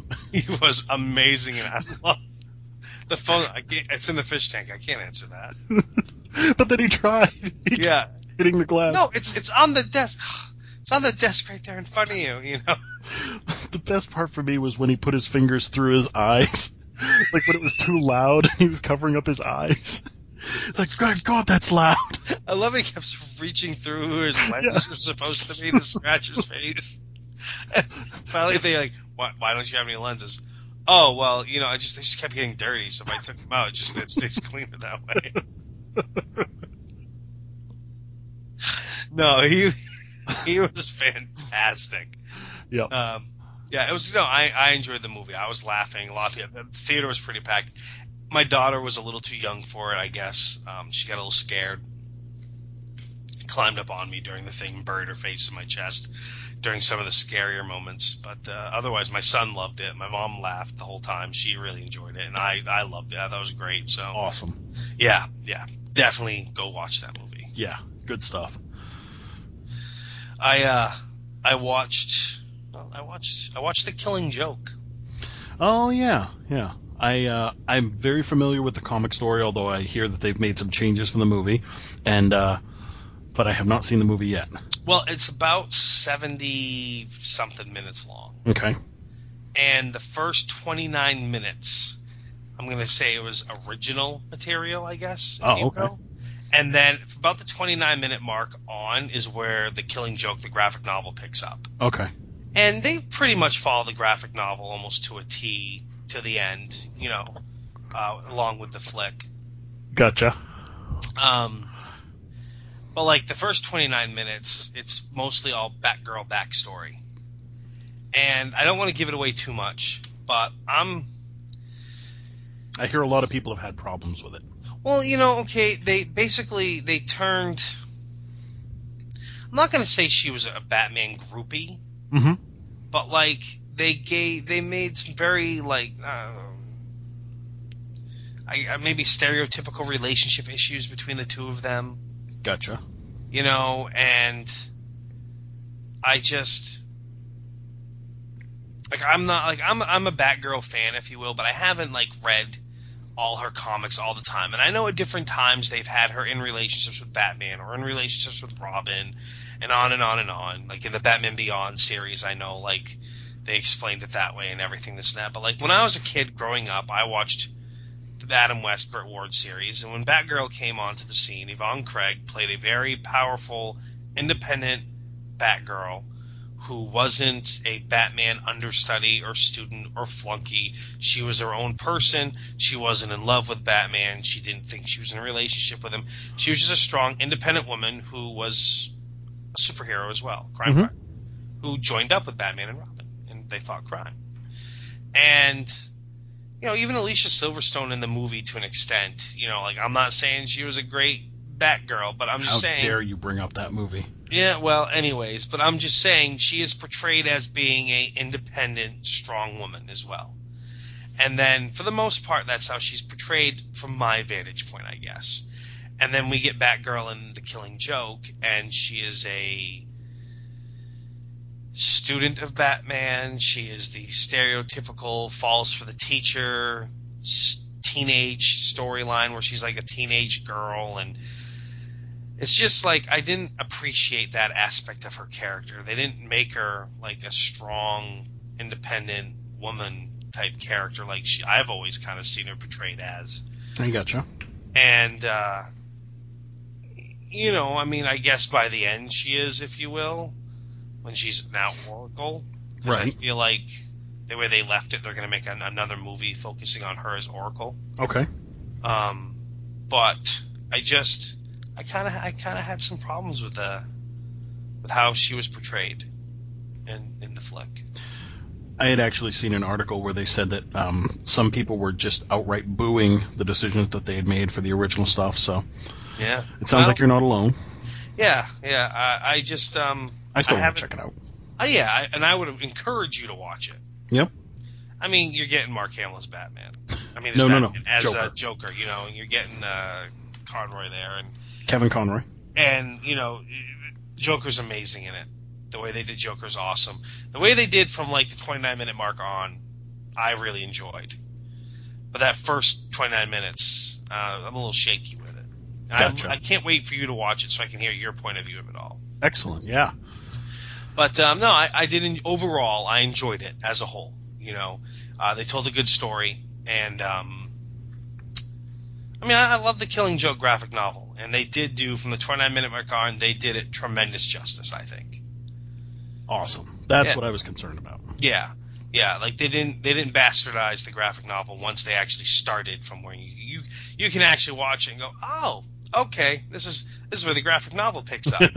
Nice. And from that point on, I really, really enjoyed it. The first 29 minutes, I was just like, so. Nice. Yeah, check it out. Definitely. I started watching a new show over the past 2 weeks. All right. It's a new HBO original series called Vice Principals. I've seen trailers for that. How is that? It's okay. It's Danny McBride apparently co-wrote this. So, of the two vice principals, between him and I never remember the other guy's name. I just remember him as the guy on Justified. Not Raylan, the other one. I know who you're talking about. Yeah. Anyway, so between the two of them, they're both vice principals. In the first episode, Bill Murray is retiring because his wife has leukemia, I believe, and so he's retiring as principal. And they're trying to figure out which one of them is going to take over, and they hate each other. But you see, most of the screen time goes to Danny McBride, and I think that's because he co-wrote it. He wrote it, yeah. But you get to see a lot about, like he's got the ex-wife played by Busy Phillips, who's with some really scummy, douchey guy who seems to be nice enough, but of course we're supposed to hate him because he's the new man in her life. And, right. The 11-year-old daughter who loves riding her horse, but they can't afford the horse because, he doesn't make enough money, and so he's got like the kind of broken life outside of the school, and then he's just a dick in school. I mean, he's the guy who believes that might makes right, and you will punish everybody that was involved, whether they were a perpetrator or a victim. And do you remember Due Date? Yes. The Weird Child version character. Yes. Is that basically his character in this movie? That is basically that guy? His character. Yep. Okay. All right. But within the first episode, they're told that they're actually bringing in this woman from outside who's been principal at a bunch of other schools and has done some amazing things. So now they already hated each other, but now they're going to hate each other more and team up against her. It's okay. Yeah. It's kind of a background show for me. I watched the whole first episode, and then by the second episode, I was like, I'll watch it in the background. But it's already escalated. Like, in the second episode, they broke into her house to see if they could find any kind of damning evidence against her. And while they were there, started breaking stuff, and then that escalated to smashing everything, like big screen TV, priceless vases. And then they just set the house on fire and burned her house right down. So she's now homeless, her and her kids. That was just in the second episode, so yeah. Well, Kate and I actually started a new show tonight. What's that?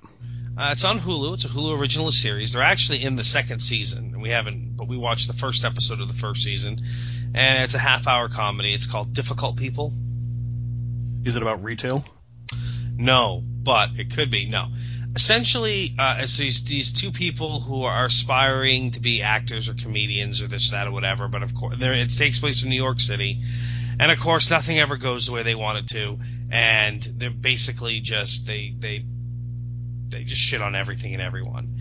And basically, there's a point in the movie where one of their joint friends, I guess, sums up what the whole series is about, from what I can see, which is maybe you two could try being nice to someone that's not each other. So, like, to each other, they're great and they're friendly and everything, but to everyone outside that circle of their two, they just are rude and obnoxious to them. So it's called Difficult People because the main characters are the difficult people. I see. But their perception is that they're fine everyone in the world around them is an idiot. Aha. But it's done in a pretty funny way. I don't feel know. like 10 years ago, that would have been me. I think probably, yeah. I don't know who the lead characters are. Like, I can't think of something else they've been in, and I didn't take the time to look it up before we did this. Okay. But we liked the first episode quite a bit. We laughed quite a bit, so we're definitely going to go forward with that. And there's like 8 episodes in the first season, probably 8 in the second. But it's on Hulu, so check it out. Okay. We like it so far, but we're only 1 episode in. Nice. Yeah. I watched The Green Room. It's the Patrick Stewart one? The one with Patrick Stewart. It's basically like this punk band that they witness something they shouldn't witness, and they end up locking themselves into the green room of this neo-Nazi banger club. And, of course, now they have to kill or be killed type of thing. How was it? And it was great. It looked great. It was great. There is some graphic violence.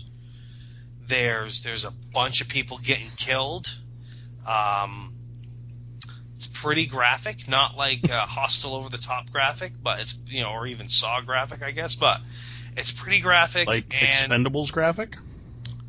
No, it's not it wouldn't fall into the torture porn category, but it's definitely like, oh crap, oh. The camera doesn't cut away when someone gets a jugular slit. Or gets shot in the face with a shotgun type of thing. Okay. Yeah, you're like, oh shit, type of thing. But yeah, it's a good flick.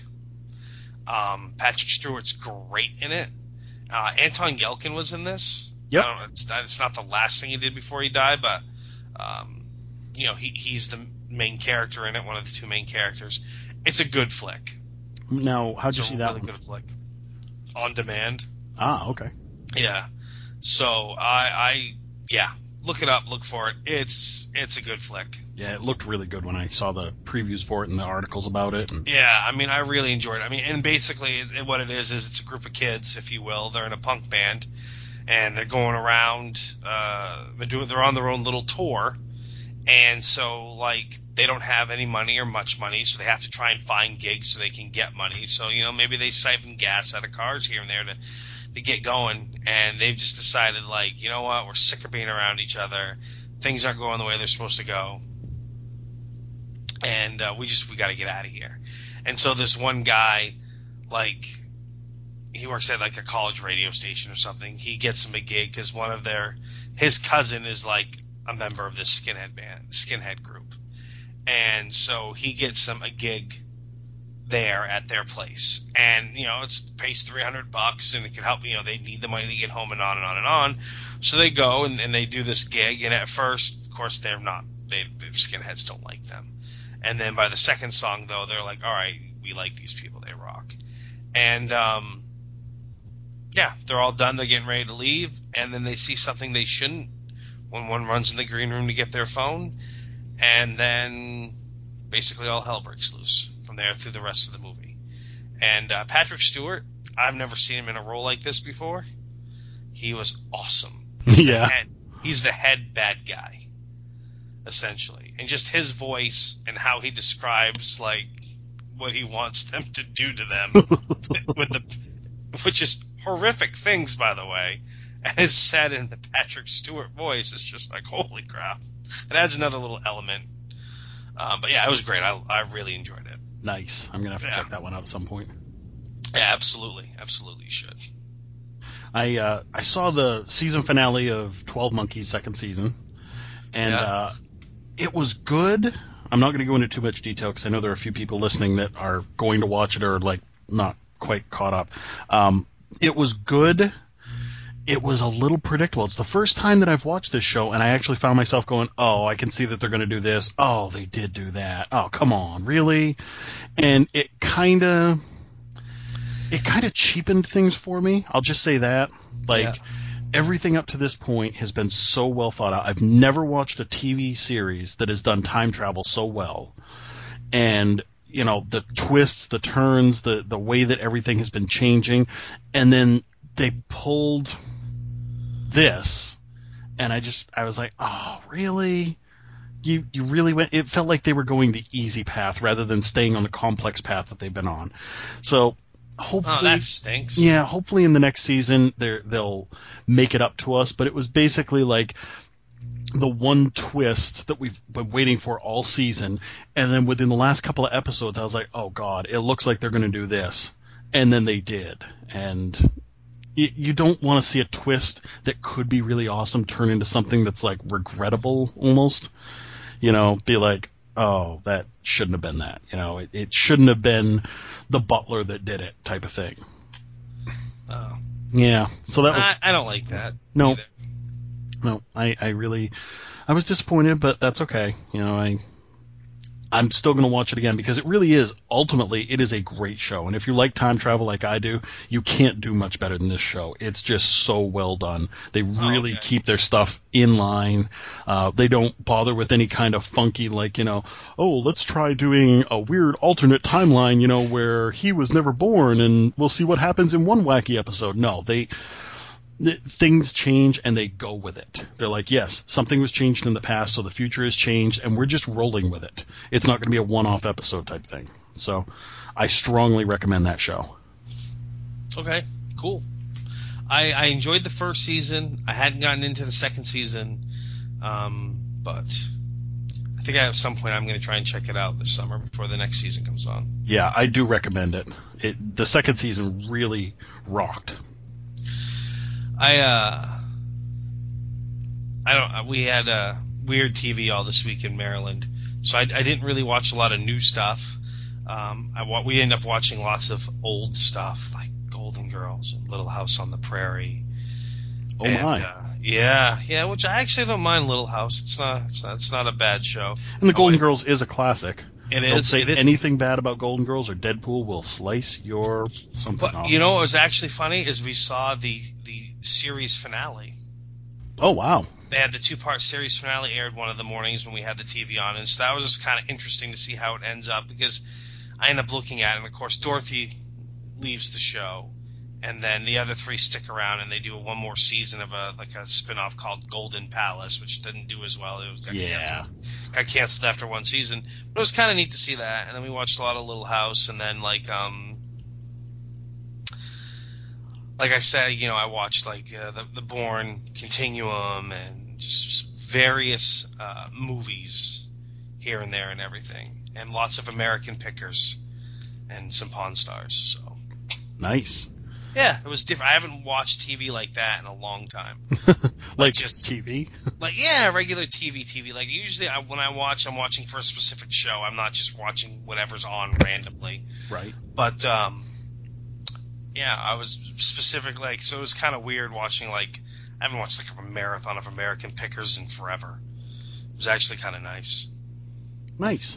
Yeah, so, I guess the only other thing I have to bring up is, Dark Matters. Yes. I'm caught up. I'm one episode behind. Okay. So, let's see, what the last episode you saw then was, because I watched them back to back and they're kind of merged together in my brain. Yeah. Which one came in first? So what the last one you saw, was it they were looking for... The old crew. Okay. That's when Titch or whatever meets up with his former friends? Yes. Okay. All right. Yeah, that wasn't a bad episode. It was nice after we had that one the week before that was kind of a filler and we didn't really like it. Yeah, and then as you saw, Android, she met the other androids. Yeah. Have that upgrade that makes them more human and everything. I really like that twist. Yeah, well, don't worry. They don't waste any time in her trying that out. Oh, good. Yeah. I like the fact that with the android, they're actually giving her a story. Yeah. But, so I enjoyed... I was a little afraid after episode 3 that this was going to go the Continuum route for me. Because Continuum, the Rachel Nichols show that takes place... Yes. Yeah. I really enjoyed the first season. Me too. And then the second season, I was just like, and then the third season, I was like, I guess I'm not watching this anymore. Yeah, I stopped in the last season. I had it backlogged on my DVR, and I started watching one, and I felt like I was forcing myself, and I said, why? I don't care about this. Yep. It was, and I was a little afraid, because the first 2 episodes of the season started out really well. Yep. And then episode 3, I'm like, filler already? Exactly. And then episode 4, I was like, this is pretty good. Episode 5, I'm like, okay, this is good direction. So I enjoyed 4 and 5. Definitely going to keep watching. Yeah, 4 I did enjoy. 5 I will check out. I did the same thing with Killjoys. I watched 4. I have not watched 5, but 4 was interesting. It was off the no longer a filler episode. This one was good, and it was twisted. It kind of reminded me of a Serenity kind of thing, because really, it involved a job to take gifted children to this special school that, you don't get to apply to go in. You're selected to go in kind of thing. Yep. And then what's going on at the school, they get there and things aren't quite right. It was really interesting. I really enjoyed the episode. Cool. Yeah, good stuff. Nice. I've got these in my notes, so I wanted to go over them real quick. We don't have to dedicate a lot of time to them, but a few more notes out of the Comic-Con thing. Okay. They announced their Captain Marvel, Brie Larson. Okay. I don't know how I feel about that. I'm happy about it, mostly because I think she is a strong actress, and they're moving forward with it. It's not stuck in limbo. Yep. So they did say that this summer we would get a lead actress's name and a director's name. So they gave us the lead actress. Now let's get to the director. I know there are a lot of other people that could have been Captain Marvel. I'm looking at it that my complaining about it isn't going to change anything. It's kind of like when everybody went nuts over Ben Affleck being Batman. And Batfleck sucks. I mean, people were going insane. And it didn't change the fact that he was still Batman. It didn't stop the movie from being made. And then people liked him as Batman. Yeah, he actually turned out to be a pretty good Batman. So that's how I'm looking at Brie Larson. She maybe, there are plenty of other actresses that could have been a better Carol Danvers. Maybe. But you know what? This is who we've got. So let's be excited about seeing the movie go up. Let's be excited about Marvel putting out their first female-centered movie. There, that's my I'm looking forward to seeing it. I really did want to see Katie Sackhoff. Yep. Because I like Katie Sackhoff quite a bit. So I did want to see her as Captain Marvel, but oh well. Yeah. Brie Larson's definitely not a horrible choice by any means. No. I guess maybe it's better going with a younger choice for the future. Right, yep. But yeah, it'll be interesting to see, what the first, because DC's coming out with Wonder Woman, so I mean, they're going to have their female, superhero lead actress or whatever movie, and I did Catwoman in the past, and that obviously didn't work out for them really well. Didn't work out for any of us, thank you. Yeah, exactly. But Marvel hasn't done one, so I'm sure Marvel will do it right, though. Yep. They've done everything else right, so I'm sure they'll do it right. They had a lot of news about Guardians of the Galaxy 2. I was reading that a lot of people were really angry that they revealed too much. Yeah. They wouldn't put the trailer up online because James Gunn said that the trailer that they showed there was not finished product. It had some stand-ins for the cap and stuff like that, and he doesn't want to put anything out officially until it's...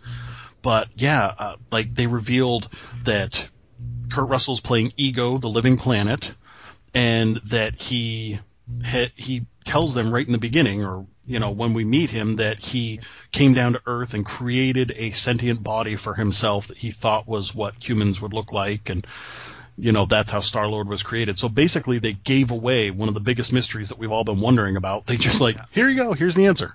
Yeah. I'm still excited to see the movie. Oh, I am too. That doesn't change anything for me. Nope. I still want to see the movie. I mean, it's... Oh, and that Groot is still baby Groot, but he's not going to be the same Groot. Yeah, he's not going to be the same Groot, but regardless, I'm excited to see the movie. I want to see it. Absolutely. Nothing they said or revealed or did or whatever changed how I felt about it. Right. Yeah. I definitely want to check it out. Yeah. And they announced that Denai Guerrera is going to be in the Black Panther movie, which I'm excited about that because I think she's a great actress and I think she can kick a lot of butt. Cool. And so that's going to be fun. There was another trailer that came out that was really weird, and I kicked myself afterwards because I didn't understand any of it. Yeah. And it took somebody else coming to me and saying, oh, one of my friends pointed out that this is what it was, and then it all clicked into place. Yeah. So I felt like I was failing my comic nerddom. But basically, it's for the new X-Men TV series called Legion. Okay. And it's a very confusing trailer. It's really weird. It jumps around a lot. There's a lot of people that you don't understand why they're there or what they're doing. A lot of people walked away scratching their heads. If you go into it with the context, though, that Legion in the comics was Charles Xavier's son, and he was born with a lot of different mutant superpowers. Okay. But he has dissociative identity disorder. So each one of his personalities can control a different power. Then you watch the trailer, it makes a little more sense. All right, well, I'll check the trailer out and see how that goes. It was some fun stuff. The only other thing that I have to talk about, and for me, I saved the best for last. Okay. Oh, wait, there's two things. All right. First off, before we get to the best part, have you heard of the show Stan Against Evil? No, I haven't. It showed up as like a random story in my feed tonight, in one of my news feeds, and I clicked on it because it had a picture of John C. McGinley. Now, I like him. Exactly. If I see John C. McGinley, I'm like, I'm going to like this show. Yeah. So I copied and pasted the description of the show so that I could read it to you exactly so that you'd understand. Okay. It says, Stan Against Evil. Upcoming IFC series, Stan Against Evil. That's Stan as in like short for Stanley. Okay, not stand, but stand. Right. Stan Against Evil follows Stanley Miller, John McGinley, a gruff, aging New England sheriff who recently lost his position after an angry outburst at his wife's funeral. Though Miller isn't exactly accepting or kind towards newcomers, he meets the new sheriff, Evie Barrett, played by Janet Varney, who opens his eyes to the plague of angry demons haunting the town. Miller begrudgingly joins an alliance with Barrett to stop the demon threat once and for all. This sounds amazing. Right. They have two like teaser clips. One of them just shows a guy running through the woods and it keeps flashing up words saying like demons, monsters, satanic barnyard animals, and then it says Stand Against Evil coming soon. And then another one is McGinley, and he's just shoveling, he's digging a hole in the ground, and at one point you hear somebody from off camera go, "What are you doing?" And he turns and looks at him, and in typical McGinley fashion, he goes, "What does it look like I'm doing? Digging up my wife." And then he goes right back to digging. Fair enough. I'm so excited for this show, and I have no idea. I didn't even know about it till today. When's it going to be on, or where, or anything like that? IFC, the Independent Film Channel. Oh, okay, yeah. And it just said soon. So I don't know when, but apparently it's a horror comedy, and it was written by Dana Gould. I'm very excited about this. Yeah. And Tim Burton did some of the directing. Oh, that's interesting. Yeah, Dana Gould was ripping on Tim Burton. That's why it showed up in my news feed. And he was saying that that what they did was they took the show and they spread it out. They storyboarded it out like a movie and then broke it up into chunks and then had directors directing different parts. And he said, and we've got this brilliant guy directing it. His name, surprisingly enough, is Tim Burton. But unlike the real Tim Burton, this guy knows what a second act is. And it's the real Tim Burton. So that's funny. So, yeah, I thought you'd be interested in that one. Yeah, that sounds awesome. But, yeah, the last thing that I have to talk about, and I gotta, I may be going into some deep spoilery type territory here, but I've got to do it because I'm just overwhelmed right now. All right. Mr. Robot. Okay, yeah. Have you watched any of it? I watched the first episode of season 1, and I'm like, this is really good. Okay. I will not give away too much, but I have to talk about this because I'm kind of bursting at the seams. Okay. So over the past week, I rewatched it because my TV movie watching buddy Kelly there, she hadn't seen it, and I was like, all right, we got to sit down and we got to watch this, you know. So we brought it up because it's on Amazon Prime, and we binge watched the first season. All right. For a couple of days. So I was rewatching it. She was watching it for the first time. And I fell right in love with the show again. It was already amazing, but interesting little trivia fact. I've been picking up on music a lot lately in the shows, but in the 9th episode of season 1, there's a song playing at the end, and it's a piano song, and it's just piano, and it's beautiful. and I couldn't quite place it. I was like, this sounds so familiar. It turns out that it's a rather popular piano version of a Pixies song called Where's My Mind, which it's been redone like a million times, but Where's My Mind was the song that was playing at the end of Fight Club when Jack and... Oh, okay. When they're standing there watching the buildings come down. Yes. And it's very appropriate for that. So this was another scene where it's kind of like a mental trip kind of thing, and that's playing in the background. So when you know that that's what it is, it's like, oh, that really makes it even more awesome. They don't have to hit you over the head with it, but it's beautiful. Sweet. So now we're 4 episodes in technically. The first episode of this season, of season 2, was a 2-parter. And like I said on the last podcast, it actually has the word intermission right in the middle of it. It flashes for like 20 seconds, and then it just jumps right in the next episode. And it was brilliant. I had watched it already, but when I got together with Kelly, we sat down and watched it, and it was just as good the second time. It was just awesome. Then 2 more episodes. So technically 3 have been on, but the first one was a double, so whatever. Yeah. But even like this 3rd episode was an hour and a half long on TV. Wow. Yeah, you take out the commercials, obviously, but still, an hour and a half on TV. That's a lot of time. It is. But, okay, so in the first season, there's a point when Elliot has to go to a secure facility. And again, I'm trying to tiptoe around spoiler stuff here, but he has to go to a secure facility, and in order to get access to the room that he needs to get access to, there's this whole plan laid out, and it involves a manager getting him to one place, and then in order to get deeper, he needs to get rid of that manager and get a higher-ranking manager who would have access to the further in. So he gets this guy. He's this overweight, kind of dub of a guy named Bob. Manages to fool Bob into taking him on a tour down to the next floor down, and then the plan is that he has to get rid of Bob. And they're telling him, they're like, you can't just tell this guy that you want to see another manager. You have to make sure that you get another manager. You have to destroy him. And he destroys Bob.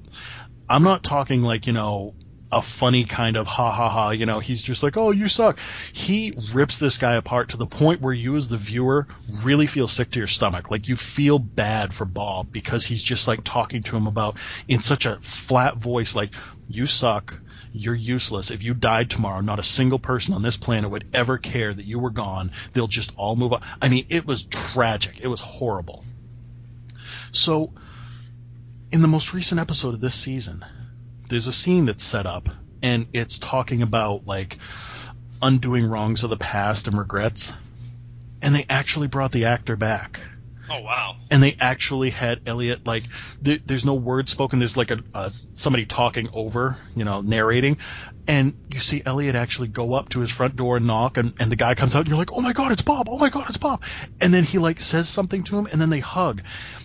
It actually literally brought tears to my eyes. I am not going to lie. I don't care if that makes me less of a man. I had tears in my eyes seeing that after being so invested from the first season of just a throwaway character. We never saw Bob again, thought we'd never see him again. And just that they took the time to bring him in here and have him for that one brief scene, it was so touching, it was so moving, it broke me. Wow. Yeah, it was so powerful. In addition, that whole scene, it was a very extended scene, and once you're caught up, or if anybody wants to message me privately, I'd love to talk about, there was this scene, and I won't say anything other than it was a dinner. There was a dinner scene, and I noticed something very specific in there, and it was like a ooh, ooh, ooh. And I want to know if anybody else, like, is with me on this, so if you catch up. But the music that was playing this time was, again, it was like a piano melody, but even less, like maybe a harp type melody. And at first, like with so much of the music on this show, you just hear like the music in the background, you don't think much of it until you actually listen to it. And I was like, I know this. And then it clicked. It was, and I've looked it up since then, it's this band that does what they call the lullaby versions of Green Day. And it was the song Basket Case.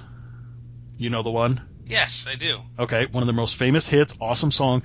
This is the most slowed down. It's like it's played on a harp or maybe a piano, and it's called the lullaby version of Basket Case, and it was playing over this scene. That music with that scene with Bob, with the dinner, it just was one of the most beautiful things that I have seen in a movie or a TV show in forever. It moved me to tears. It was just so well done. Like, I couldn't deal with myself afterwards. Awesome. That's powerful. That's emotional. It really was. And I wish you were caught up because I'd love to get your take on all of this, but... Well, I will try to get caught up ASAP, but I don't know when I'll have the time. It's all right. I understand. I'm not like... But if we went down through the list of all the shows and movies and everything, that would be my one hard sell to anybody out there. Get yourself caught up on this show. Watch it. Love it. It's... Jesus. It punches you right in the gut. It's awesome when something's that good, though. Like, you can get lost in it. Yes. Like, rewatching the first season, I was thrilled. I was picking up on new stuff, and I was just loving it. I can't say enough good about this show. Awesome. So, yeah, that was my last little bit there. Whew. I think it's a great way to end. Excellent. I think it's a great way to end. Yeah. So I'll just sum it up and go, hey, thanks for listening this week to episode 20 of What Did You Watch This Week? Yeah.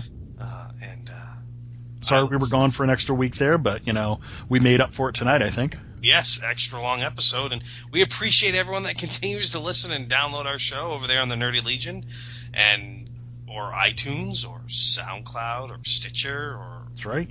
However you download and listen to us, we thank you. That's right. We do, from the bottoms of our hearts.